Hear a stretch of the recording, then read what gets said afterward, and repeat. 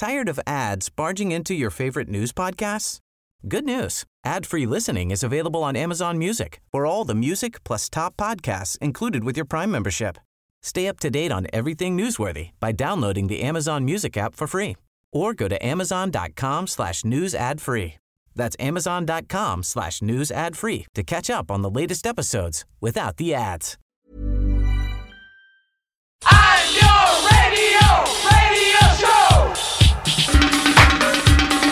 I'm your radio show.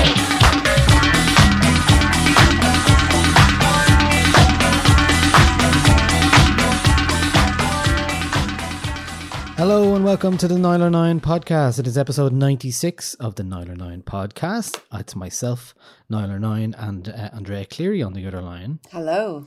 How are you? How are you doing? Good. We're using Zoom for the first time because Skype is failing us again. So we ditched it. Yeah. We ditched Skype for now. Welcome to 5 months ago, us. Yeah, I know.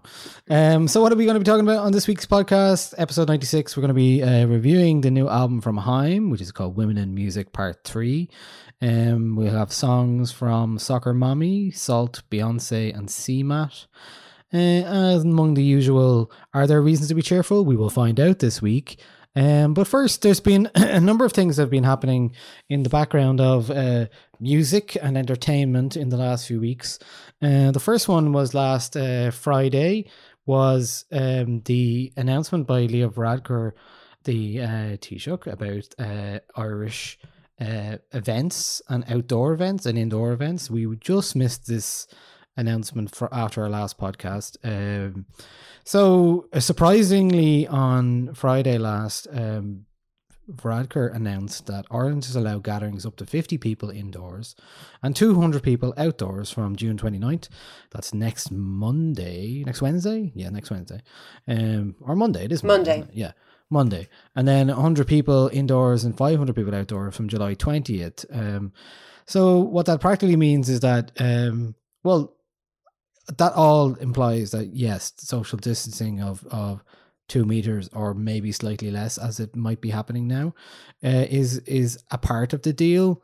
But this is all taken people by a bit of surprise, to be honest, because I don't think anyone in music or in works in venues or festivals or anything like that was really thinking about doing anything at the moment. And whether they still can is up in the air at the moment, right? It's very not clear what the deal is here, whether you can actually put on events socially distant and all that kind of embedded in it.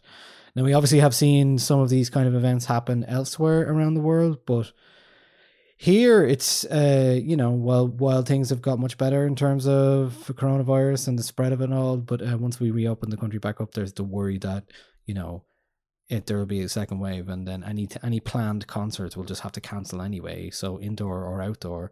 And then there's also I saw a report today that says that Irish people are very hesitant to even go to gigs or pubs or anything like that. Like the pubs with food are opening next Monday.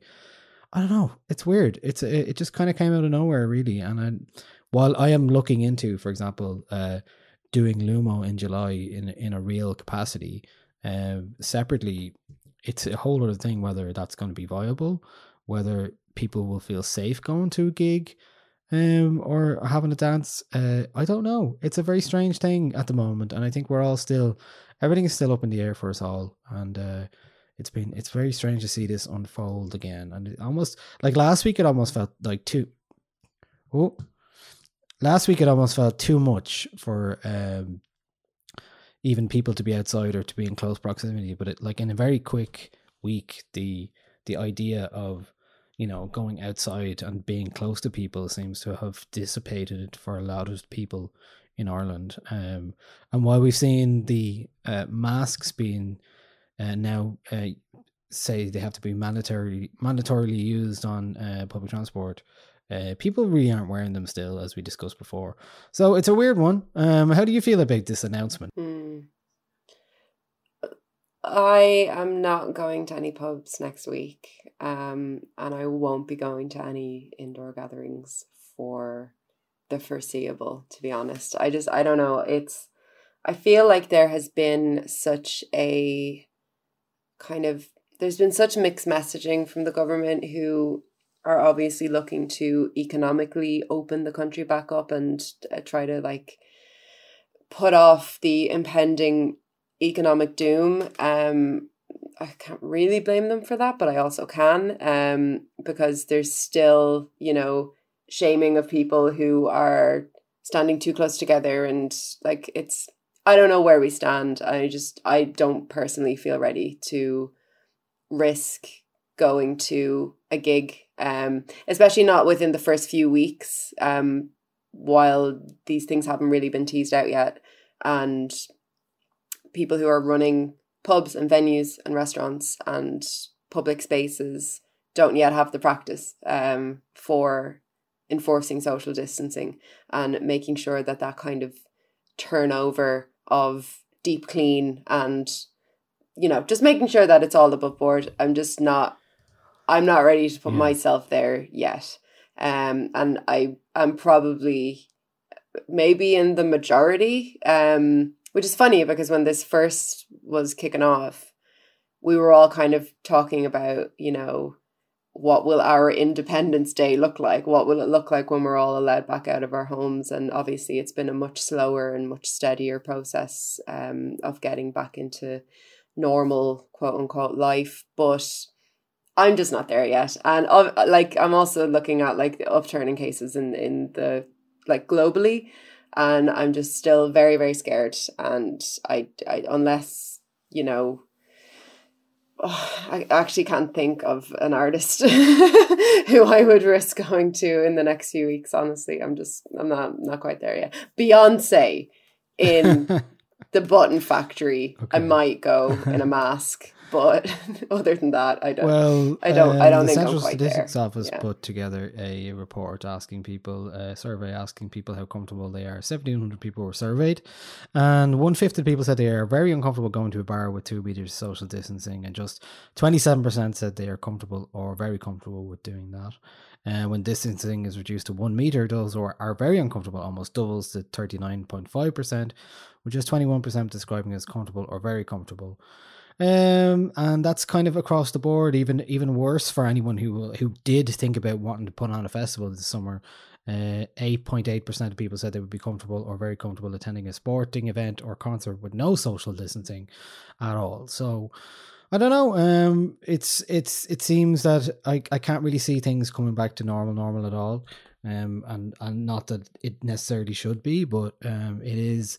There is that kind of like, yes, it's that trade-off that people are talking about at the moment, is like, for your sanity, can you go to a pub or go out somewhere and feel safe, or can you not? So it remains to be seen. I haven't really seen anything being announced since in the last week since that happened. So I guess that's one thing, but I know there's a couple of small initiatives that I've seen that will be trying to do some sort of social distancing aware or like restricted parties that will, you know, have that as part of guidelines, or a dinner and a show, for example, is the idea. So we will see how that progresses in the next month. The way that people are reacting and to this, as if it almost is gone completely outdoors, is you know, it's jarring almost for me. I find it quite jarring to be thinking about, oh look, everyone's just like not wearing a mask or just not going. Not, I don't know. It's very strange. What else has been going on this week? There was a big gender disparity report on Irish radio.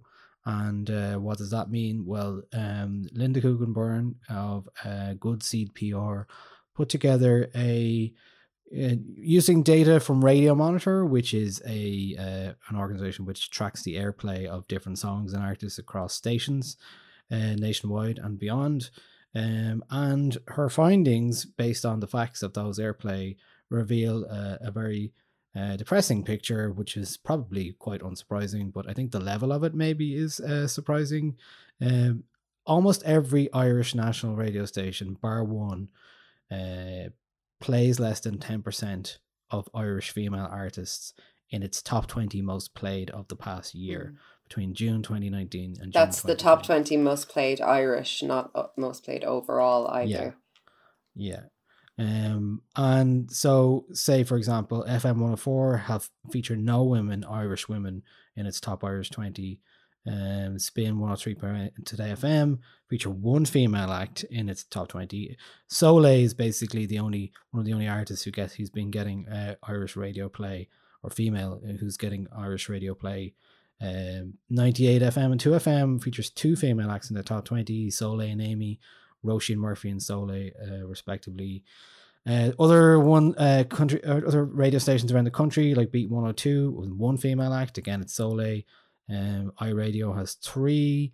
Carlo FM is the only one that's close to has 30%, and then RT Radio 1 has 50% split evenly in its top 20 of Irish airplay. Now that is just one example of what things are like for female artists on Irish radio. But more specifically, I think it's worth mentioning, this report also shows that while Soleil and Amy are there and they crop up a lot across those stations, compared it to the male Irish artists who are getting a lot of support, you're talking about, like, the numbers just don't stack up, right? You've got the likes of Dermot Kennedy, Niall Horan, Gavin James, picture this, Wild Youth, all getting, so Dermot Kennedy gets 38,000 plays and 303 million impacts on radio. All the way down to Wild Youth, out of them, gets 20,000 plays and 1.6 million impacts. But then these two artists, the two Irish female artists who are getting in that top 20, pale significantly. Soleil gets just over 8,000 plays compared to Wild Youth's 20,000 plays, resulting in an impact of 67.94 million. Compared to Wild Youth's 1.61.28. So while those women might be in the top 20 of the Irish, they're nowhere near played as much as Irish male artists. So it's been, it's eye opener is probably the wrong word, because it's not really an eye opener, but it is, Well, you've worked in radio, right? Were you surprised by this? Well, see, I guess my experience in radio is I was very lucky because I was not given a playlist or not told what to play, because I was late show, like 10 p.m. on a Thursday night. It was not, no one ever told me what to play or what not to play. But the playlists that dominate the radio daytime ones are the ones that give precedence for the likes of Dermot Kennedy, Niall Horan, Gavin James, picture this, and so on, over the Irish female artists. And it is depressing that conversation is coming back again. It's depressing that there are people who are defending those stations playing 5 to 10% by saying, well, that I can't believe people are still using that argument of, there's only, well, obviously Irish female musicians, or there aren't that many of them, or they don't want to be played on radio. They're not going into music. We're still coming back to this with some people, which is very depressing. I mean, for that argument, all you have to do is point to Irish music playlists that are collated on Spotify. Our own podcast here, we tend to feature a lot of Irish women artists, not for any kind of tokenistic reason, just because we like them. The Choice Prize has been pretty consistently good in terms of representing women over the past few years. So it is like radio just doesn't see. I mean, so being at home now and being at home with two other people who are now working from home, one of whom listens to the radio all day, it is genuinely staggering how often you hear Winona Ryder by Picture This and Someone Like You by the Kings of Leon. Like, Kings of Leon, can we not just play anyone else instead of that song? It is staggering how often it's played. And then the Irish artists that you do tend to hear are maybe the Cranberries. So, beyond that, there doesn't seem to be any kind of. I know that there is guidelines from the BAI in terms of how much Irish music you should be playing, but doesn't seem to be any guidance, or any clear guidance in terms of gender breakdown. And I know we're dealing primarily with pop music here for daytime radio, so you're not going to get the likes of, I don't know, like Maya Sophia, or like, kind of folk artists played in the middle of the day. That's fine. But we have no shortage of radio friendly female pop artists in this country, and we haven't had a breakout in a long time. And our radio stations and the program directors, like it is not necessarily just the fault of the DJs. Like the DJs more often than not have absolutely no say in what goes on in the playlist. It's the program directors and the music directors in these stations that can make that change, and hopefully we'll look at this report now and move forward in making that change. But it is a thoroughly like depressing, unsurprising, but I suppose when you see the numbers there in front of you and you see them in a pie chart, it like you can't help but be like, lads, like we've been having so many conversations about women in music. I'm sick to the fucking teeth of it. I genuinely am. I wish that we could just talk about something else. I find it like really hard. I'm so tired of it. Yeah, I find it really hard to work up the energy to debate or talk about this too much, because it's just like I feel like it's been going on for so long, and it's like, so okay, Soleil is one of the only. It's like they picked Soleil as the totem for Irish female acts, and that's all they left. They forgot. They left it at that. For a lot of them, and we're talking about the big Irish radio stations who do kind of play the pop style of thing, and then we understand, like you've got the likes of, like it's funny you mentioned the Cranberries there, because last week this 44 Irish female artists, 39 acts came together to do a cover of the Cranberries' Dreams to raise money for Safe Ireland, the charity to help children and parents living in crisis and domestic violence calls. So we had so many different, some of those, like those two artists that we mentioned there, Soleil and Amy, are in there, along with the likes of Anya Cahill, Emma Langford, who gets good plays on RT Radio 1, Elaine May, Fia Moon, like Leisha, those kind of acts, Loa as well, Lyra. I'm sure some of them are getting plays, but they're not getting enough, like at all. Orla Gartland, another one, Roshino, very radio friendly, Ruth Ann as well, Grammy Award winning singer-songwriter. They're just not getting played to the same level of and it's a complete disservice to the listeners as well. It's completely dumbing down what our music industry is working so hard to do, which is to get acts on international stages. But how are they supposed to break out? Why is it that people can listen to the radio for 8 hours every day and not be able to name more than 5 Irish acts? It's completely ridiculous. It just shows a complete lack of confidence in our own industry, and a lack of confidence in listeners to be able to kind of digest and engage with new music. And it's so depressing. And there's so many other things that we should be talking about instead of talking about this stuff. But again and again and again, it comes back to lack of representation, lack of women from the top down. And this goes beyond radio. This is everywhere. And obviously we can't say too much about this on this show, but Irish music is having a Me Too moment, along with the Irish comedy scene and Irish wrestling scene. There may be others by the time this goes out. We cannot, for legal reasons, say any more than that, really, except that it is happening, and the women and men who are coming forward have our full support. But it just keeps coming back to this, and it's so hard to keep wanting to go forward and supporting an industry that just doesn't want women in it. And I'm so tired of it. I really am. And there's just so many more interesting conversations that we can be having about these women, except that they are experiencing sexism. Experiencing sexism, speaking as a woman, is the least interesting thing that happens to me on a day-to-day basis. Like it's so boring and repetitive and annoying, and we don't like talking about it. Like we like to be asked things that aren't about our experiences of sexism, and yet this conversation still needs to be had. and just it drives me up the wall. Sorry, I'm ranting now. No, but I'm angry. That's perfectly acceptable. I'm totally with you on the rant.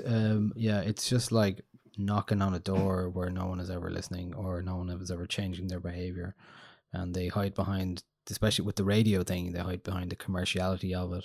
And then on a deeper level, like going back to the kind of things that Lo was saying about, Black Lives Matter and her Instagram video from a few weeks back, where it's everything is on a scale or a spectrum.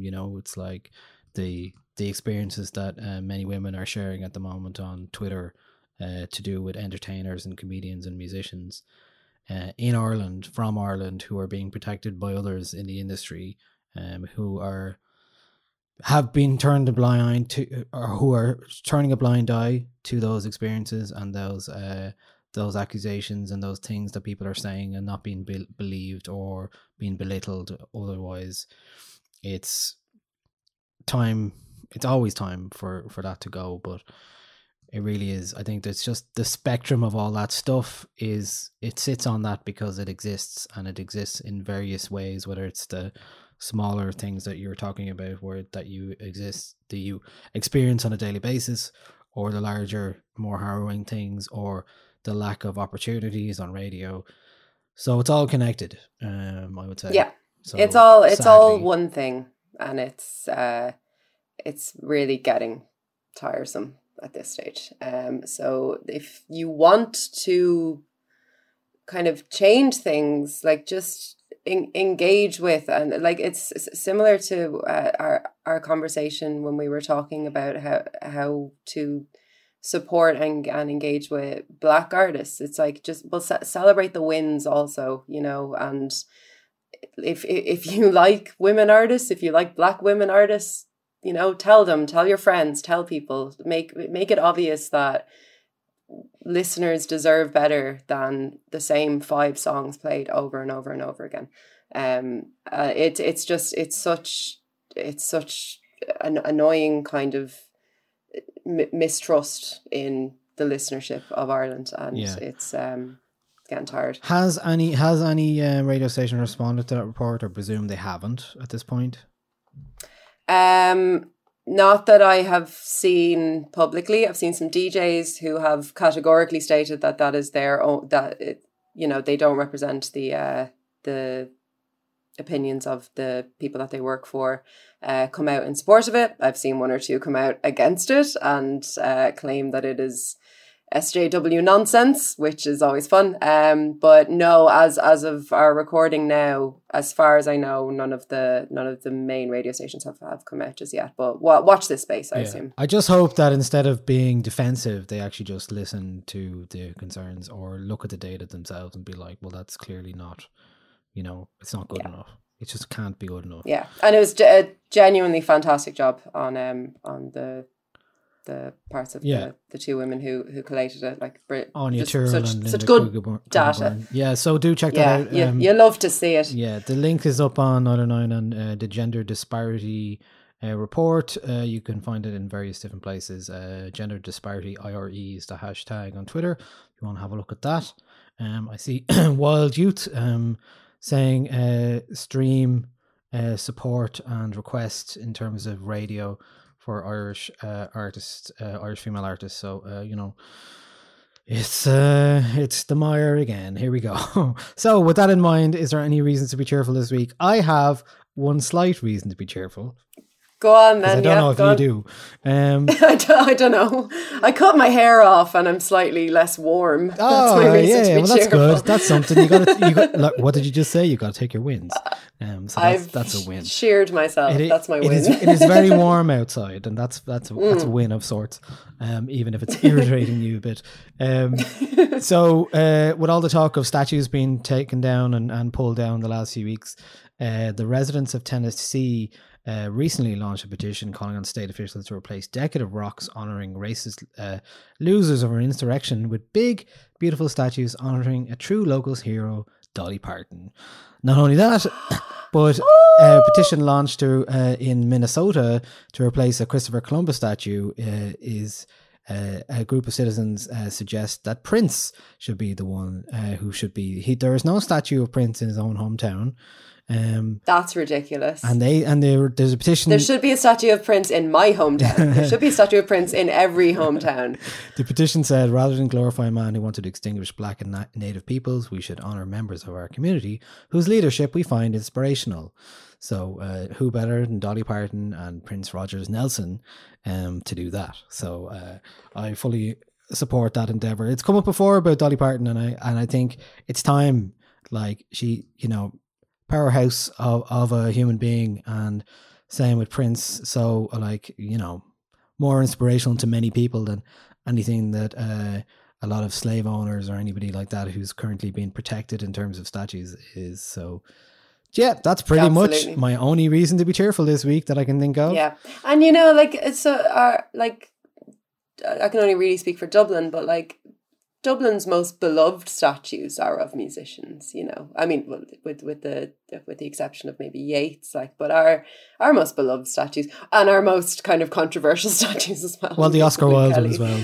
But yeah, yes, but I mean, it's probably it's more of behooves a progressive society to kind of big up artists and art rather than literal slave owners. Yes. So yeah, no, probably a good idea.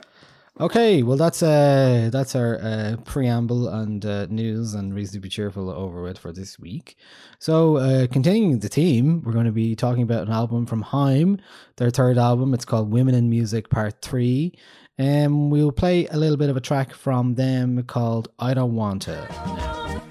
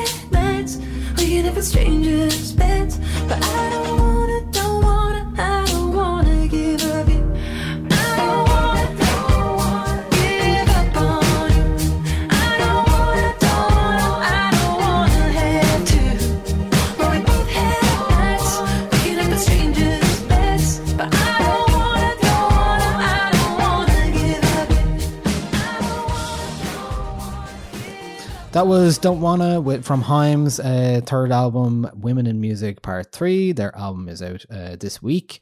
That is Danielle, Este and Alana Haim. A quick background on anyone who doesn't know who Haim are. They appeared in 2013. Well, their debut album was released in 2013 after a couple of years of hype and buzz called Days Are Gone.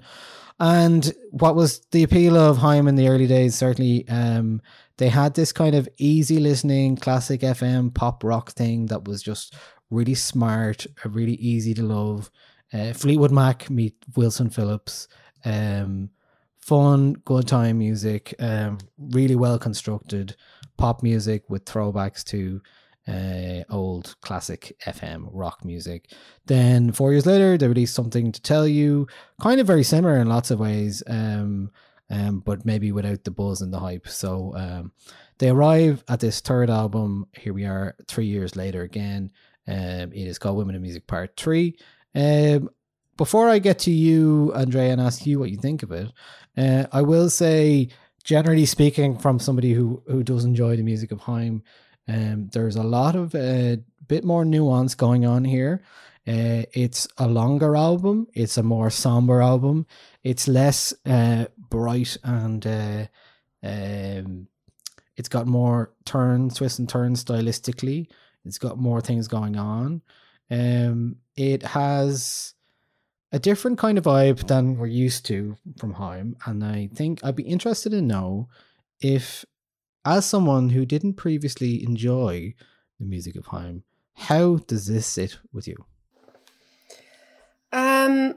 Okay, so my thing with Haim has always been that I just find their ideas a little bit too sparse to grab me. The kind of that retro classic hits thing that you described there, it just never really did it for me. And it's kind of that mixed with them sounding maybe a little bit too polished for my liking.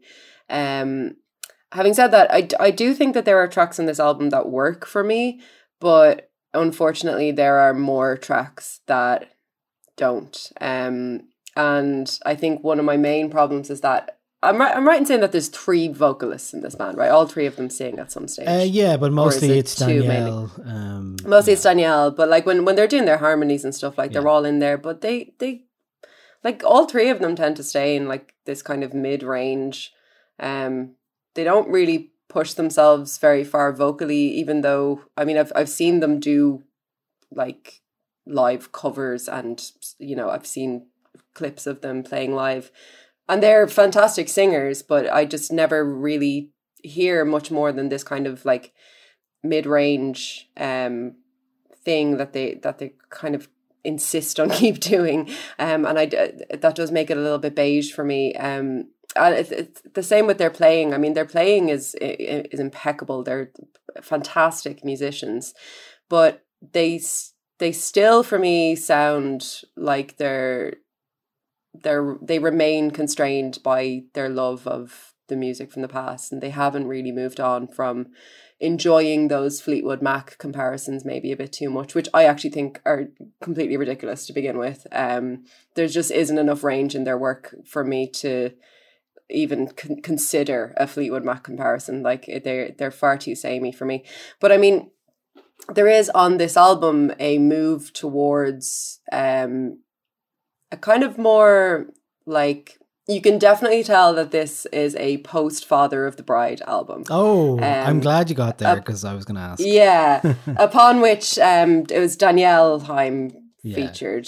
It's Danielle, right? And I mean, I think those moments where they kind of play around with that sound, I like a bit more. And I mean, particularly the opening track, Los Angeles, which is kind of a ska-tinged ode to their home city.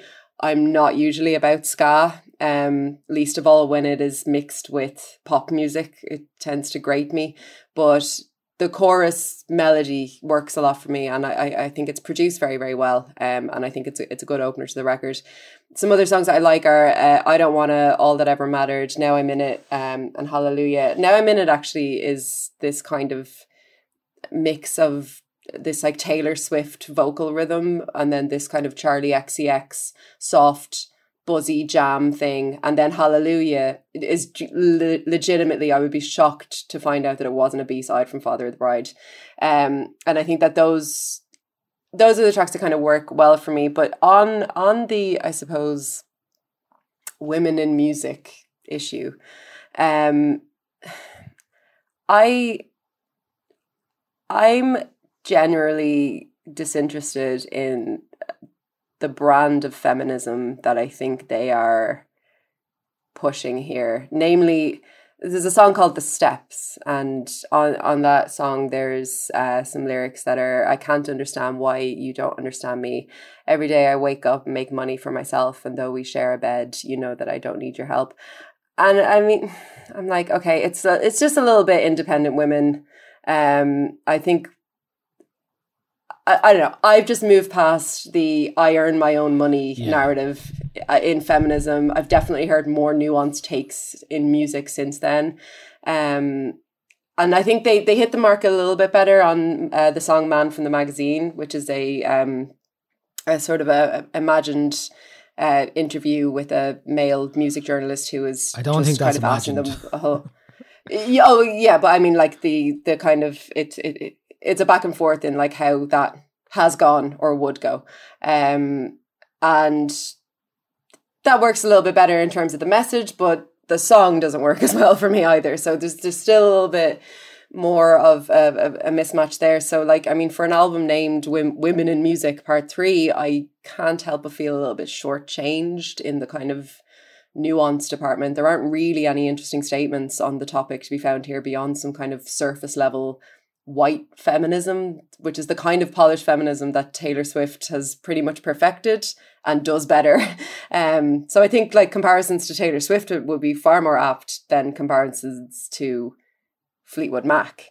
But yeah, I don't know. It just, I still find the project both like unconvincing, I suppose, and quite uninteresting. Even though there are moments where they kind of break out of that like retro sound in which I feel like it works. Like they do some vocal manipulation, they introduce some synth, there's a little bit of sax on it. I like that. I think that works well with their sound, if only to inject a little bit of life into it. But other than that, it's the melodies, the lyrics, I find it all quite surface level, and they remain a bit too bland for my liking. Okay, I think they've definitely, I would agree that first of all, they've broken away from the template of their first two records. Stylistically, there's some songs here that are quite surprising for them. There's Another Try, which is like Caribbean and reggae influences, which is surprising. There's the R&B LA funk of 3 a.m. They've never been too far away from like Americana or folk, but that is fully on point on Leaning on You. And then there's the bluesy pop of Gasoline. And yeah, sure, I know Rostam is involved in some of this stuff in terms of production, so it makes sense that it would sound a bit like a Vampire Weekend record here and there, because he's so essential to that band even when he's not there. And it does kind of, yes, there's a lot of the kind of, I'd say Wilson Phillips is probably the better comparison, even in terms of the throwback FM pop rock stuff that they're doing, which they've always done. But yeah, and I would also agree that I think the Women in Music Part 3 is more of a tongue-in-cheek title, and based off, I don't know, even it's the album cover, or it's not really about the things being discussed in the lyrics. A lot of the songs seem to be about the same relationship, a relationship in turmoil where somebody, Danielle or otherwise, doesn't know where she stands, not knowing if the other person is there for you while you're trying to assert yourself in it. All those kind of ideas, it gets quite repetitive in there as well. And from what I understand, I'm not sure if it's drawn from reality, because I know that Daniel Haim does go out with Ariel Reichstag, the producer of this record, and he had the last song, Summer Girl, is about himself when he was diagnosed with cancer, and it's an ode to him, which funny enough reminds me of a Beck song, that one, through and through. It just sounds like a Beck song for me. Oh yeah. And yeah, there's some like the Hallelujah song you mentioned, that is about them, the three sisters, telepathic connection. There's All That Ever Mattered, which is very much like that 80s like drum machine sound going through it. Yeah, Man the Magazine works quite well. Like Man the Magazine, what do you say? Do you make that same faces in bed? That's obviously a reference to Estee Haim and her bass face that she has playing live. And yeah, but a lot of this is really not about that. It's about trying to assert yourself or find where you are in a relationship. And there's not a lot of independence being shown here in terms of the relationship. Yeah, I mean, I guess that's maybe what annoyed me. Like I get that Women in Music Part 3 is a tongue-in-cheek title, because the idea that any woman should release something that is like a statement on women in music is ridiculous, because women are in music whether you like it or not, and they're creating music just the same way that men are, and that's fine. But I guess when you call an album Women in Music and then proceed to like bar one or two songs just write about relationships, I'm like, okay, like that is still saying something. That's still like, whether you meant it tongue-in-cheek or not, you've called this what you've called it. And I just don't think that they played around enough with that being tongue-in-cheek, except to say that it is a tongue-in-cheek album title. Like I don't find proof of that in the lyrics. It's not there in the text. You have to read it from them in interviews or in their PR or whatever it is. Like if you came across this on your own, having no idea who the band are, I think you see a title like that and you would expect some nuance. And I just didn't find it here, which is really unfortunate, because I was like, I'd read some, 4 and 5 star reviews of this album before I went into it, and I was like, okay, this is the album that's going to turn me around. This is going to be like what Lana Del Rey's Norman fucking Rockwell did for me. Like, this might be the album that means I get it, and it wasn't, unfortunately. But I don't know. Yeah, you can't win them all. No. And I'm like very much in the minority, both in the like listening public and it would seem in critics as well, because this album has been completely lauded. Like, it's been decorated over the past week or so. And I mean, it comes out on Friday and there'll be more reaction to it. I'm assuming that it'll be mostly positive, but I think I just think they're not for me. I think it's okay that they're not for me, They might be getting a free pass in terms of lyrics here, it seems, because their music has changed, and now it seems like, they're going to be stuck in a rut for album 3 and maybe album 4, whatever happens after this, because it seems like they're going in a different direction now. So therefore, there's the possibility that Haim can have some longevity. But what has been like while that song "Man from the Magazine" talks about those kind of ideas, there's very little else here to suggest. It's classic songwriting in lots of ways, like I'm gonna keep loving you. It's tough to get through. It's vague enough that it's a self-insert, and that's fine, because a lot of pop music is that. But it's also vague enough that I'm getting little to no connection with their lyrics, even though they're writing, like you said, like they're writing about very personal things. They're writing about depression. They're writing about having a partner who has cancer. One song, I think it's on Hallelujah, one of them is writing about their struggle with type 1 diabetes.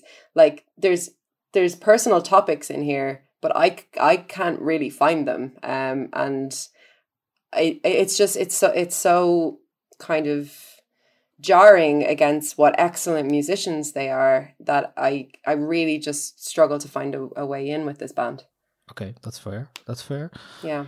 I think time will tell on this one for sure. I think you're probably right in that a lot of the strong positivity I've seen has come from US publications who've supported Haim.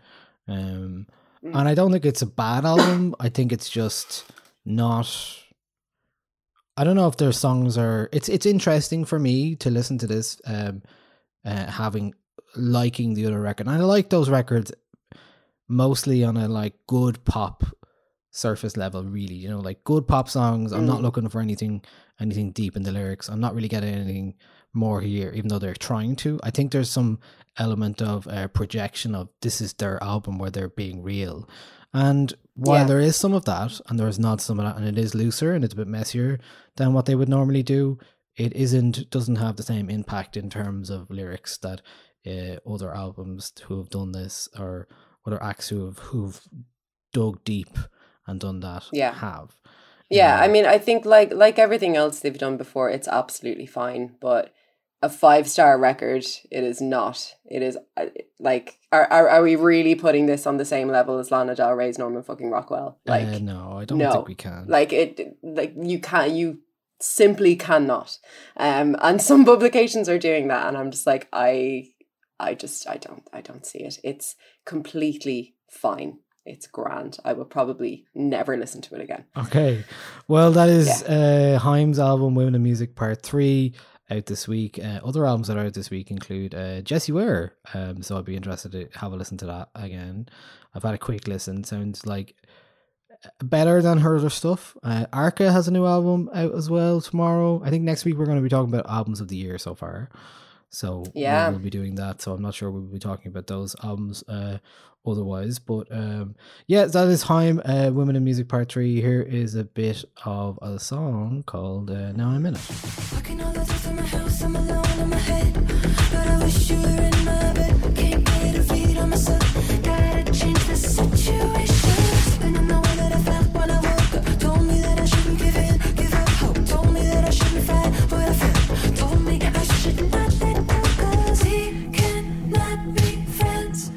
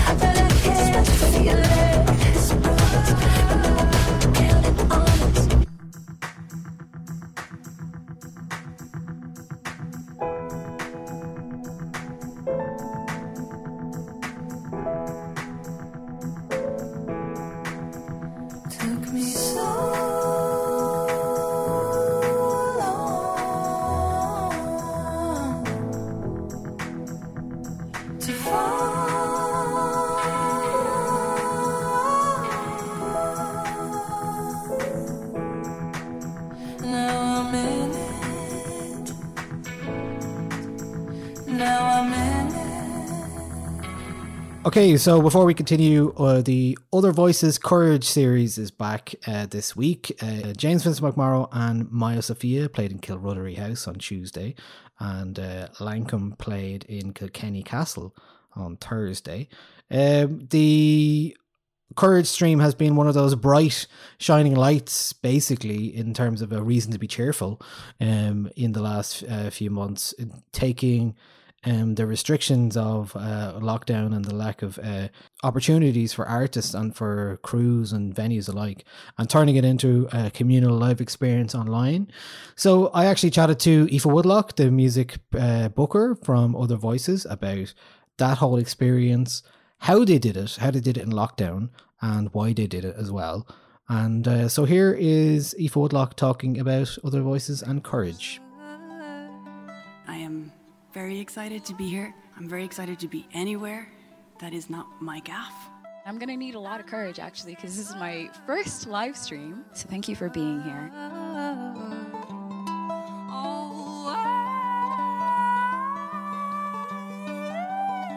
Hello from New Jersey, hi from Mozambique, Argentina, Spain, Texas. Oh my God. Kelly says, me cat is dancing. Shout out to my ma watching in the kitchen. Hello to Brian Dobson.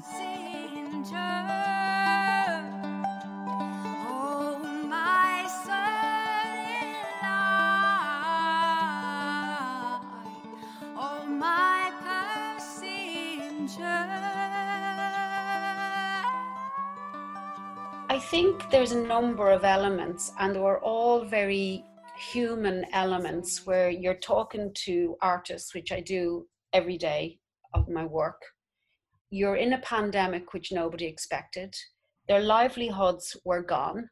Their managers were, trying to spin plates thinking, what are we going to do? People were recording from home on iPhones and using the equipment that they had available to them during lockdown in their bedrooms and their kitchens. And we thought, how can we do this and give a gig? So it was health and safety first, to see how we could put a skeleton crew into a room with a skeleton band and into a space that the public actually had no access to. So it was everybody's shoulder to the wheel. Philip talking to the departments and the health and safety department, the Department of Health. And we got it over the line, and we kicked off with the synonymous music venue Whelan's, who for the first time in 31 years locked their door. So I spoke to Dave Allen, and he said, Jesus, please put something in. So Ye Vagabonds were the first to jump off the diving board. And on that very first night, we realized it was 8 o'clock. It was streamed live. We weren't on a TV schedule. It was all very organic. Tourism Ireland took it. The embassies around the world took it. So people tuned in from everywhere. And we realized that there was this graw to connect and to see Dermot and Brian chatting to each other, and they had been in quarantine separately from their American tour. I mean, all these bands were touring and they just got a call, there's a pandemic, come home. Everybody has to make their way home. So I suppose people were being asked questions and dealing with stuff they've never had to do in their lives. None of us in the Other Voices world have had to think of this. And then we continued on with Rihanna Giddings and Lisa Hannigan, Denise Chyla. Lisa was joined by Loa, Colin Mokanumra, Glenn Hansard, Mango Mathman, Circa Richardson, Queven Aralic, and it was just twice a week, 8 o'clock, put it out, and families were watching it. My friends in Australia and New York were watching it, and it was just this beautiful thing because the bands were together. People were playing together in a room, and they had been told that couldn't happen. Well, I mean, it can't happen. The venues are closed, but we figured out a way to health and safety first, make it work. and we did. Crew quarantined. We were self-isolated. You know, temperatures taken 24 hours before, 12 hours before, unwell. There was a backup artist to shoot that night. It was a lot. There's there's approximately 20 something people working on Courage. Yeah. So when you see that online, it's you obviously know there's camera crew in there, but the back end of any production is so, as you know from other voices in Dingle, there's so many people on that kind of musical conveyor belt, and it's been lovely. And I just think artists sang their heart out. They'd been in for 2 months, so I certainly, standing in that room with Lisa Hannigan on that particular performance, when she sang Funeral Suit, it was just, I don't know, it was phenomenal. Yeah. I almost have never heard her sing in that way before. Yeah. And I think a lot of it was to do with people just being so, I suppose, creatively just locked in as well. It's like the when will I gig again, you know? I think we're in a strange time now, you know that like the Courage series is over now. Like restrictions are being lifted a little bit, so you're like, well, what happens now for the next couple of months? It's a strange kind of time where we still can't do quite a lot, and we certainly can't really do live music in the same way. So I think it's kind of, you know, everybody wants to do something, but we're still not allowed to do things in the same way. So I don't know. I wonder. Health will always overrule anything, and you know, at the end of the day, you've got how can an insurance company, you know, insure a venue or a tour or an artist or an event? And it's very, you know, the flip side of it every day is that you know that you're going to get your beep on your phone at 5:30 every night from you know, the chief medical officer saying in many cases and many people are dead, and that's actually something that I won't forget in a hurry, is that every single number was somebody in Ireland who has lost their life to COVID. So it's very, I just think we're asked to go places emotionally that we've never had to go before, you know. And the children's school thing is just so difficult for little kids to absorb what's going on. But there is definitely a light at the end of the tunnel. I've no clear evidence of that, but I just feel that things will get better. The audience won't go away. Yeah. The writers won't stop writing. The singers won't stop singing. And I just think when we can, we will be back doing what we do. It's not Chile, it's not Chilala, it's not hot pill to swallow. Chile or Chilia, Chia, Chilla, Dilla, that's not my name. Say my name. So that's Chila, like chai tea, but with a la at the end. Chila, like China, but with a la at the end. It's not Chile, it's not Chilala, not hot pill to swallow. Chile or Chilia, Chia, Chilla, Dilla, that's not my name. Say my name. Right, thanks for songs of the week now. We're going to pick our first song of the week is from Beyonce, who had a song out called Black Parade last week.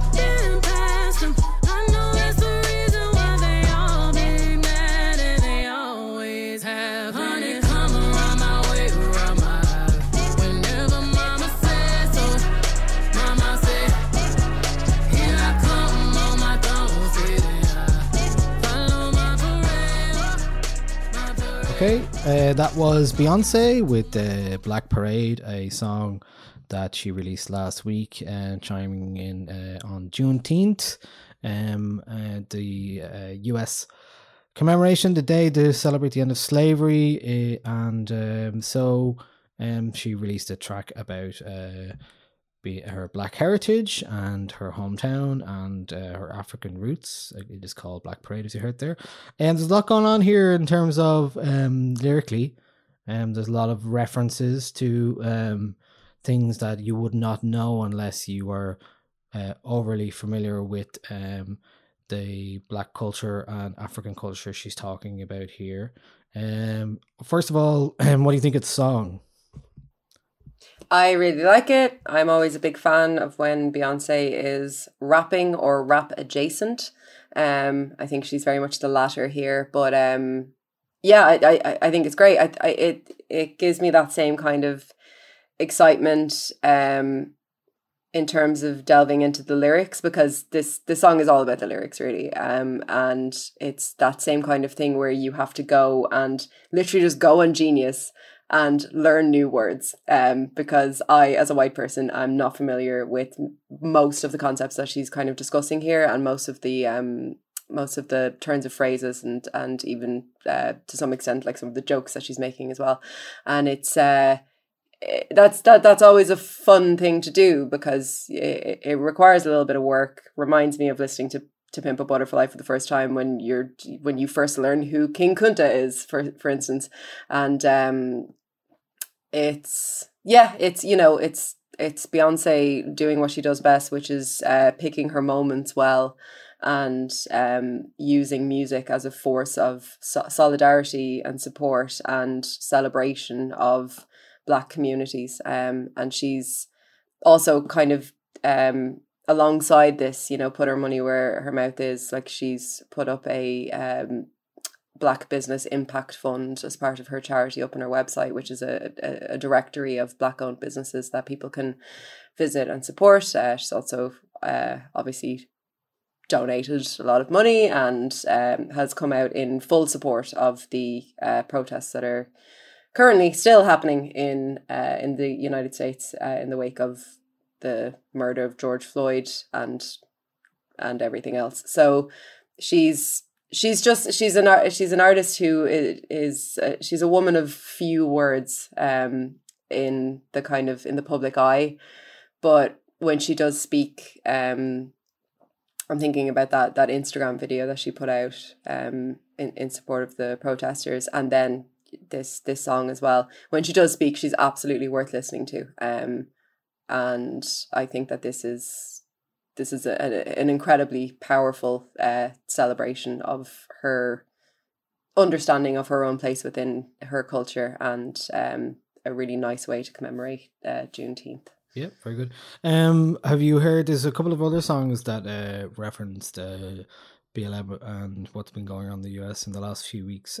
Most specifically in the last week, the Anderson .Paak song Lockdown, and then hers I Can't Breathe, which is definitely a beautiful song. And same again also with Leon Bridges and that song Sweeter we had a couple of weeks ago. Very much of the moment and saying something worthwhile. Again, what I love about this is, exactly like you said, it is dense with references, and you have to really go in on the lyrics to really understand it all, which is great, because it shows an art. That's literally my pastime. It's my hobby. Well, here's an artist. It's like somebody has delivered a new paint by numbers set to me, where I'm like, okay, here's my afternoon gone. I get to go and learn a lot of stuff. Okay, so. Good. All right. Well, that is Beyonce with Black Parade. Our next song is from Salt on a similar tip, from their album Untitled Black Is. This is a song called Wildfires.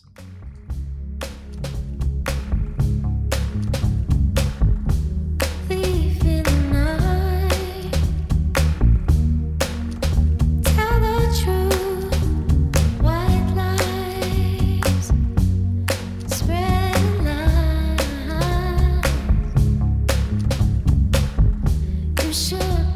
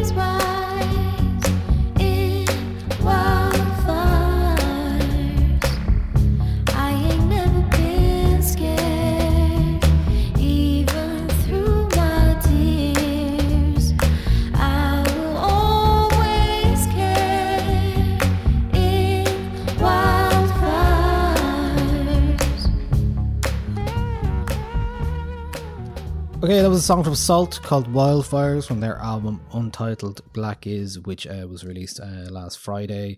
A very interesting album, one that is again arriving at the very right time in terms of talking about black culture, black pride, black energy in response to recent events. You couldn't have even imagined. I mean, you could, because it happens so often, I guess, but if you think about the idea of these things happening so often, then it makes sense that there are song titles on that album like don't shoot us down, sorry ain't enough, all that kind of stuff. There's a lot of references in there. Don't shoot guns down, Out the Lies, Michael Kiwanuka's on it. What we don't really know about Salt is who they exactly are. We do know that they're a UK band, and Dean Hosea is a London-based musician who seems to be involved with it, and has done production credits for Michael Kiwanuka, which is why it makes sense. Also Little Sims as well, and there are other rumors that it's a singer called Cleo Soul and a Chicago-based rapper called Kid Sister, who people may remember from many years ago, but no one has actually confirmed anything either on that. But I will say this is one of the more interesting albums released last week. Definitely one to spend some time with. It does have a lot to say, and one, Why We Cry We Die is another title on the song. It definitely is an album for the moment, and it's also a really good album and it's very brilliant. So I picked that song this week because it was my way in to the album, and I thought it'd be nice to just represent that here. I really like this song. It's my first time hearing this artist. Was my listens that I've had this week, and I'll definitely go and check out more of the album. Is it the same vocalist throughout the album? No, it's okay. Well, I mean none of them are really credited, so it's hard to fully know. But Michael Kiwanuka, because for me in this song, it's the vocals that kind of grabbed me. They're very sultry and smooth and really, really lovely to listen to. Well, there was two albums last year called 5 and 7 released full lengths. So there is actually 3 albums from this band. Salt, Sault is how you say that. Okay, our next choice is from Soccer Mommy, and it is a song called Indie Rockers.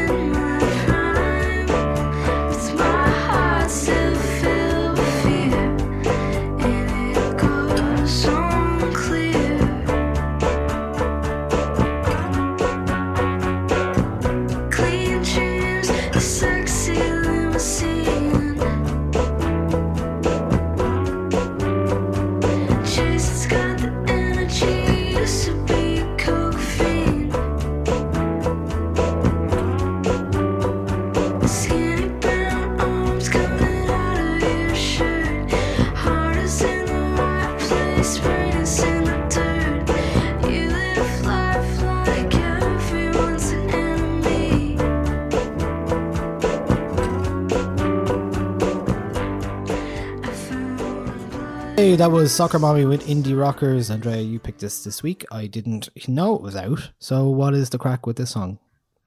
So this is part of Soccer Mommy's, aka Sophie Allison's project, kind of in lockdown project called Soccer Mommy and Friends, which is a series of bi-weekly singles where Allison and other artists interact with or remix or cover each other's music, with the net profits going to Oxfam's COVID-19 Relief Fund and the National Bailout.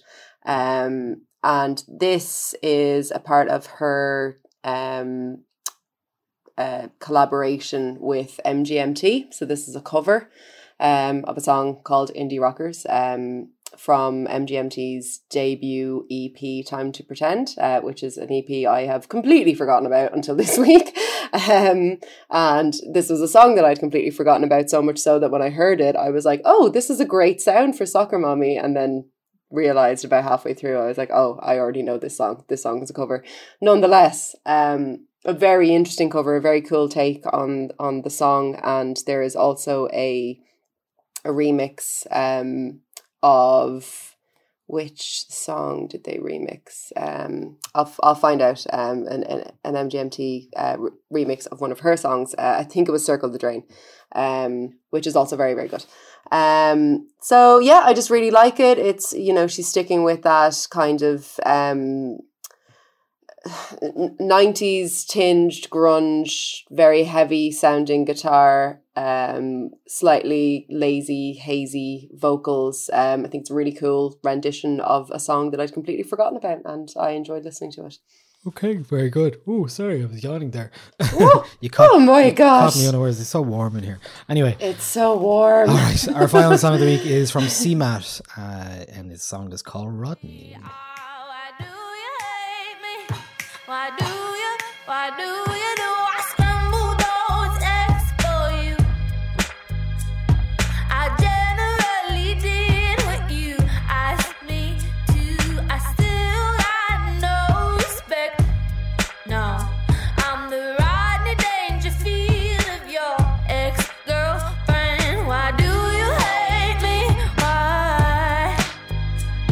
Why do you hate me? Why do you hate me? Why do you hate me? Why do you do I wrote my best jokes for you? I did my best guys so my face turned blue, and I never even got a laugh. No, Rodney's turning in his grave on my behalf. Oh, why do you hate me? Why do you hate me? Why do you hate me? Why do you hate me? That was CMAT with her second song called Rodney, which was released this week. A song referencing Rodney Dangerfield and his the comedian's often spoken phrase, I get no respect. CMAT is one of the most interesting artists come out of Ireland the last couple of years. Definitely a bright personality, a strong social media game. This song again is like another day KFC. She calls herself a stealth-style global pop star. She did a great show for 909 on Instagram, where she came out with the Nolans as her theme song and played some of these songs. There's a bit of a country tinge to some of her music, and a bit of a doo-wop throwback kind of buzz to this one. Rodney's about what happens when you admire someone you admire doesn't respect you. The more desperate you are for their affection, the less respect you get. That's straight from Ciara Mary Alice Thornton's mouth herself. So I presume you're a fan. I know you're a super fan at this point. I'm CMAT's number one fan. Yeah, if you were looking for some radio friendly Irish female artists, look no further than CMAT. No idea why she's not being played in the radio. Another Day KFC is one of the catchiest songs I've ever heard, and this is a fantastic follow-up single. Yet another song that I was familiar with from her YouTube days, if anyone was in doubt about me being a true fan. No one was in doubt. Yeah, no one was in doubt. Really big fan of what she's done here with the production. It's amazing again to hear songs that you kind of know or are familiar with the bones of, get this kind of production. Nice big sax solo again, very nice. And as well as that, another brilliant video which she shot herself in lockdown, featuring her, attempting to do some yoga with Adrian, flossing her teeth, writhing around on her stairs while I think it's her nan is trying to get up the stairs past her. It's like she's an extremely funny artist, but that isn't to say that she's not a serious musician at the same time. Like she's a brilliant songwriter and a brilliant musician, excellent vocal work, as we saw on that Northern Nine Instagram stream. Just like completely. Well, it was a scream. It was a scream. Just belting out tunes like it was absolutely no bother to her. Yeah, I think she's a complete star. Like, just, long live CMAT. Yeah, very good. Okay, that is it for our songs of the week this week. Look forward to hearing more from CMAT down the line. Any other business this week? I've been listening to the Tiana Taylor album. Oh yeah, how's that going? It's good. It's really good, actually. I mean, in stark contrast to last year's Kanye produced Keep That Same Energy album. It is called The Album. It is the one that she intended to make, I think, all the way through without any interference from anyone. Because apparently, like, some of those tracks on KTSE were released without her full approval in terms of production and stuff like that. So this album is a course correction in a lot of ways for that. It has a lot to say, and in doing so, it actually gives itself too much weight to translate. It's got 23 songs on it. It's got the likes of Rick Ross, Erykah Badu, Quavo, Kehlani, Missy Elliott, Future, Big Sean, Lauryn Hill on a spoken word bit as well, sampled at the end. 23 tracks. There's a lot to digest here. There's some really good stuff here though as well. I think it's a very strong album and one worth digging into. Is that out tomorrow? No, it was out last week. Yeah. Oh, it's out last week. Yeah. Oh, okay. So, I don't know. I haven't gone around to that yet. Definitely worth digging into. There's some great tracks on it for sure. But because it's 23 tracks long, it is quite a lot to take in. It's 77 minutes in total. So, yeah, that's a lot. So, that's the main thing I've been doing this week. What else? You go. Continuing with The Sopranos. Have only watched about one, I think, in the last few. I've taken a little bit of a break from it. I haven't really been watching TV much. I did watch the David Copperfield film from Armando Iannucci.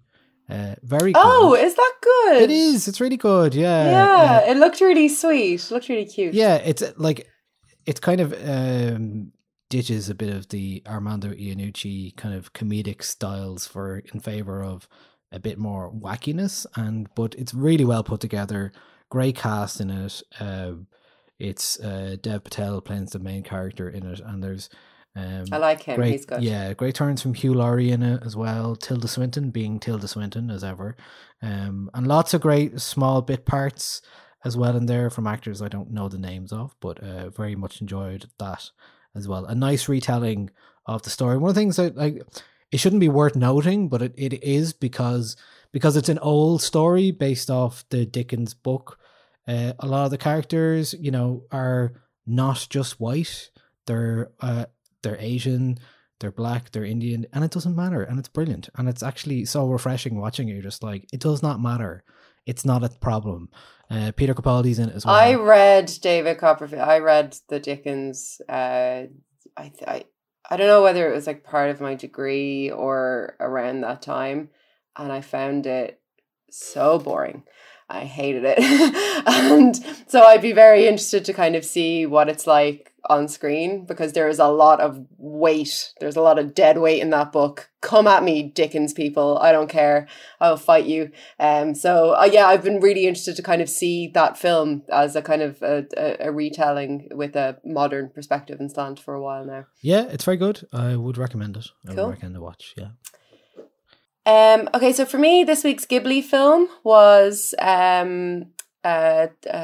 what is it called? The one with My Neighbor Totoro, which I hadn't seen and is very cute. My favourite part is when Totoro has a leaf on his head. I found that very nice and gentle, and it was like a hug. So that was great. I have Mubi now. Oh yeah. Cool. Anything good on it? Yeah, I rewatched The Souvenir, which I spoke about when it came out. I'd gone to see it, and I think I spoke about it in one of our any other business end of podcast segments. And I remember saying that I had no idea whether it was good or not because I was just completely thrown by it, because it is one of those films in which very little happens, and I've discovered that I love that style of film, but I like to know beforehand if it is that kind of film. So I rewatched it, and it is a masterpiece.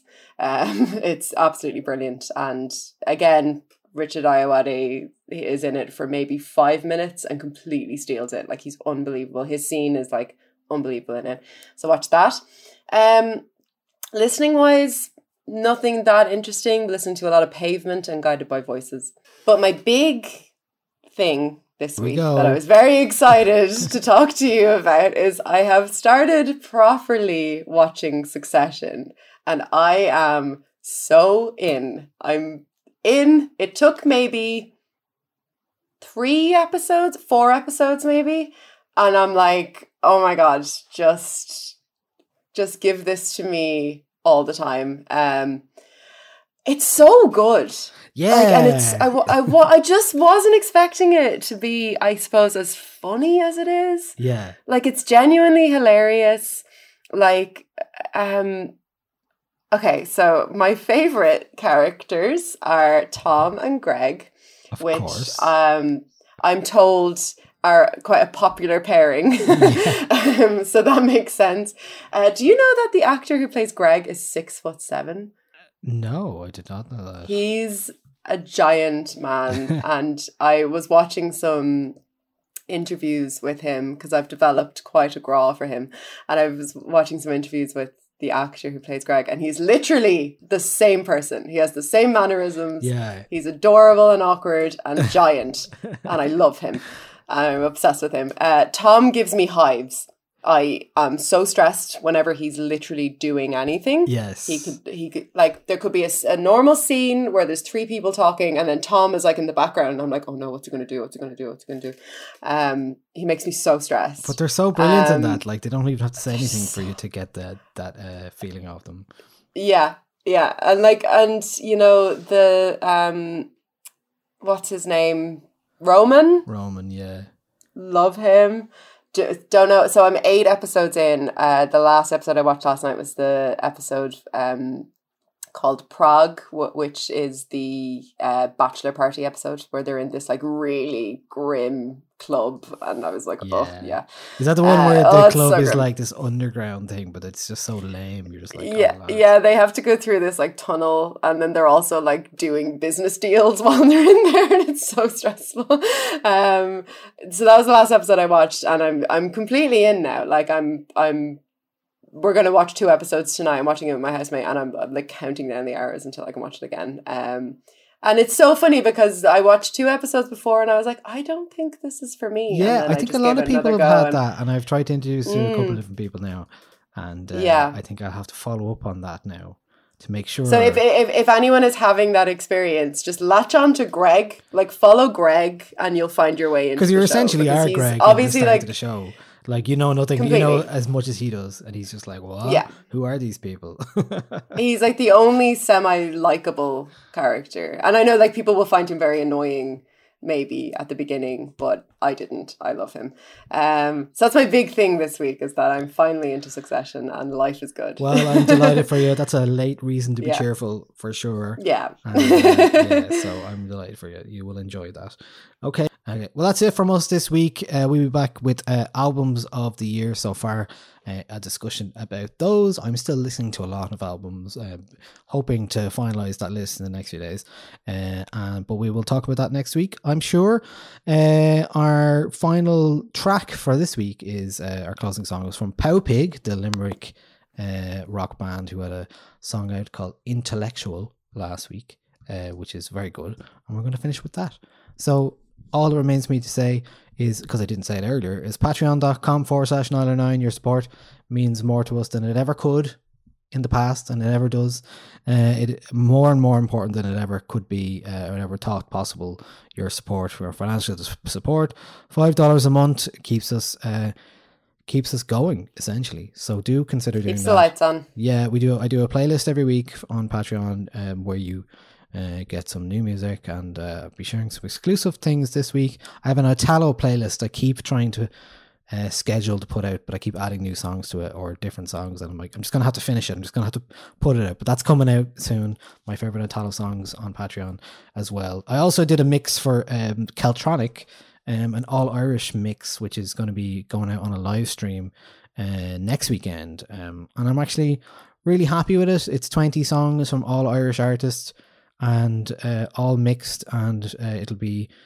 So I'll be playing that as part of the Keltronic Online Together Apart Festival, so that'll be good. Anything you'd like to plug? Oh, I have something to plug. Good. Please. I was very kindly invited back onto Juvenalia, which is my other favourite podcast apart from our podcast, to discuss... so Juvenalia is a podcast where you talk about the things that meant a lot to you as a child, and kind of taking a mature critical eye to that thing now and its influence that it's had on you.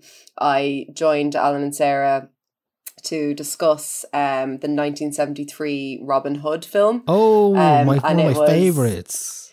Oh yeah. Well, we got into it. I specifically remember yelling down Zoom, "I'm not a furry," but so you can hear that full conversation on Juvenalia. They're available on Spotify, iTunes, wherever you're listening to us. So tune into that to find out how sexually attracted Andrea was to Robin Hood. The fox. Very. And then on their Patreon, I also joined them for an episode about the Moomins, which is something that I only got into as an adult. So if you're a Patreon supporter of theirs, I think that'll be out in the next little while. So yeah, go support Juvenalia. They're unofficial but now official friends of the podcast, and they're the best. Okay, that's great. Thank you so much, Andrea. I'll talk to you next week, and thank you everybody for listening. Here's Pow Pig with Intellectual. Stay safe.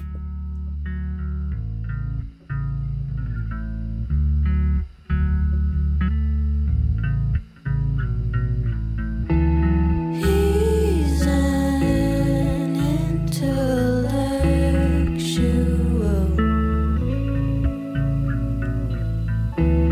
He's an intellectual. Why don't you turn that around on me? Why don't you turn that around on me? Why don't you turn that around, around, around? He's in. Do as you wish. We're living through the kids. Glad to see your well. This is my only truth. Do as you wish. We're living through the kids. Glad to see your well. This is my only.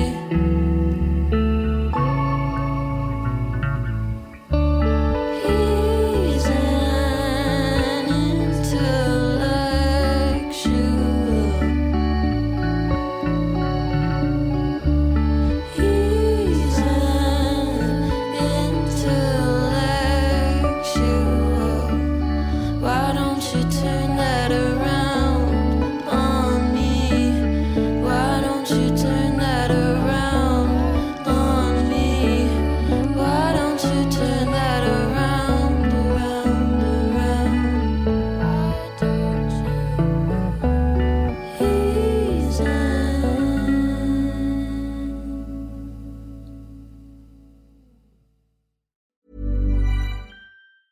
Tired of ads barging into your favorite news podcasts? Good news. Ad-free listening is available on Amazon Music for all the music plus top podcasts included with your Prime membership. Stay up to date on everything newsworthy by downloading the Amazon Music app for free or go to amazon.com/news ad free. That's amazon.com/news ad free to catch up on the latest episodes without the ads.